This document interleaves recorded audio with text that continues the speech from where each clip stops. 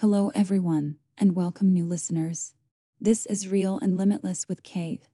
I just want to take the time to tell everyone how much I appreciate them and how much it means to me that you are here on this journey with me. I apologize about not having the special guest earlier in the week. Life has been a little stressful on my side of the world, but not to worry, they will be joining us for an early in the week podcast that is set in stone.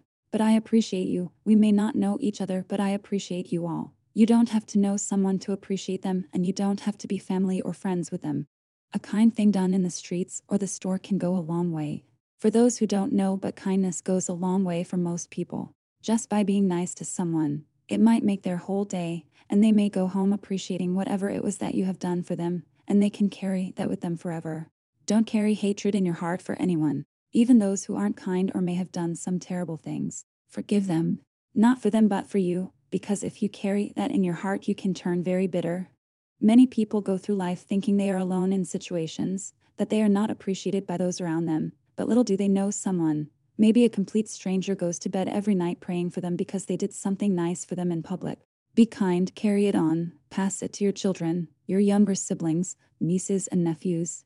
Help make the world a better place and spread the kindness and well-being of being nice to those around us. Help make a stranger smile or make their days better. It has to start somewhere, so why not start at home? Start with family, adults, and parents. Let's teach the younger generation what it means to have manners, to be kind, to know the meaning of empathy and sympathy. It's not that hard. As long as we teach it and follow through with it, we can take it a long way. One man or woman may not be able to change the world on their own, but it's a start. And they can spread it on. Rome was not built in a day. We have to start somewhere.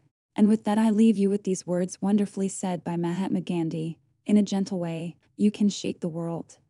Until next time, thank you for listening. This is Real and Limitless with Kay.